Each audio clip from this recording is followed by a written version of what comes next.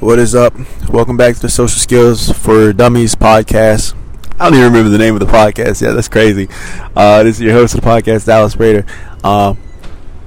And before I get started, man, go get the free course, man. It's at www.socialskillsfordummies.com.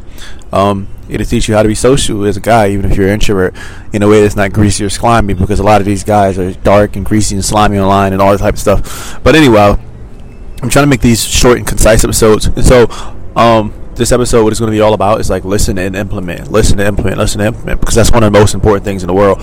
You know, a lot of young guys think, I'm naturally introverted, I'm naturally meek, I'm naturally timid, all these different things, and they think because of the way they were built or because of the life around the society around them that they can't be like social, like naturally social people, and like that's not true at all. And I remember thinking the same way, as a kid, going through elementary school and middle school and things like that, and like not being able to talk to people, not having people interested in me, not being like having opportunities, go to parties. Like, there's no really better currency as a dude than having somebody fall in love with you. You know what I mean? Having a girl like eyes light up when she sees you, she laughs at your jokes and things like that, and like she's just into you. Like, it's no better feeling than that.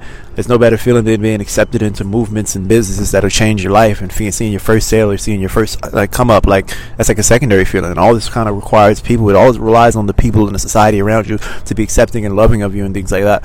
And so, that's the importance of this podcast. But like, people don't think that can be them. They don't think it can happen.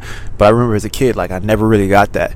Whenever I would approach people or talk to people, Lord forbid I ever decide to do that, because it's the most scariest thing on the planet.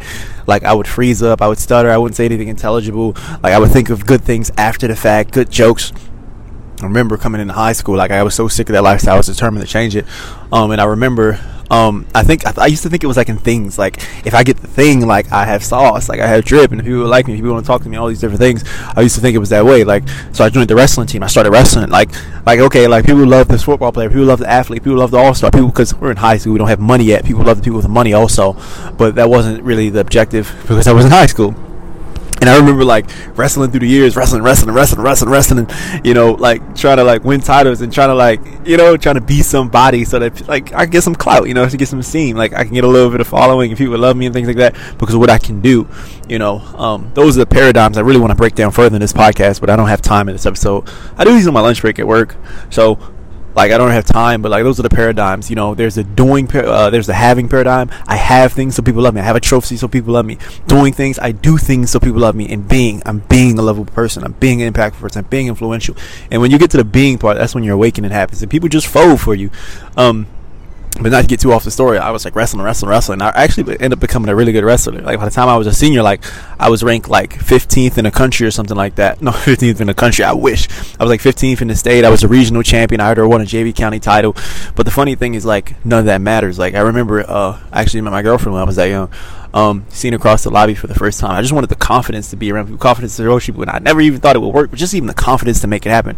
I remember seeing her across the lobby in school, coming out of wrestling practice one day, and I was like, I still was nobody relatively in the sports world, so I didn't think I could have things. But I learned when I was a freshman about Owen Cook in 2011 and the pickup guys, and I just, like, ever since I learned about it, I was so determined and so sick of the lifestyle I was living to change that I started listening. And I would literally go to school, like, and implement, like, the things, just social things of, like, what he would say. Like, I would implement the principles and the ideas that he taught me in these videos. And I remember seeing across the lobby when I was a senior one day, and, like, whereas like my brain would just turn on, like my brain would be my biggest enemy and just like kind of destroy my opportunity and like go against me and shut me down, even though I'm supposed to be guiding it. I'm supposed to be the rider of the horse, not the horse riding me.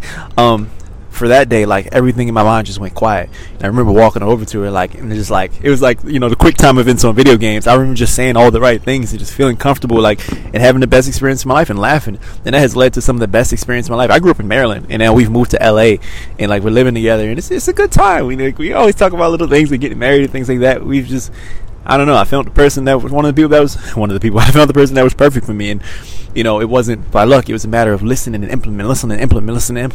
Like, we're not things of nature. Oftentimes, the things that plague us are the things that we're nurtured into. I want to repeat this over and over and over again. Like, introversion is not like a natural thing. It's like, it's an illness. It's a thing that, not introversion itself, but meekness, timidness, shyness. Like, humanity is born to be social creatures, evolutionary. The people who weren't social died because they weren't part of a pack. We're pack animals, and as pack animals, we're genetically engineered to be cool, like to be able to swim and maneuver through a pack. It makes common sense when you think about it like that.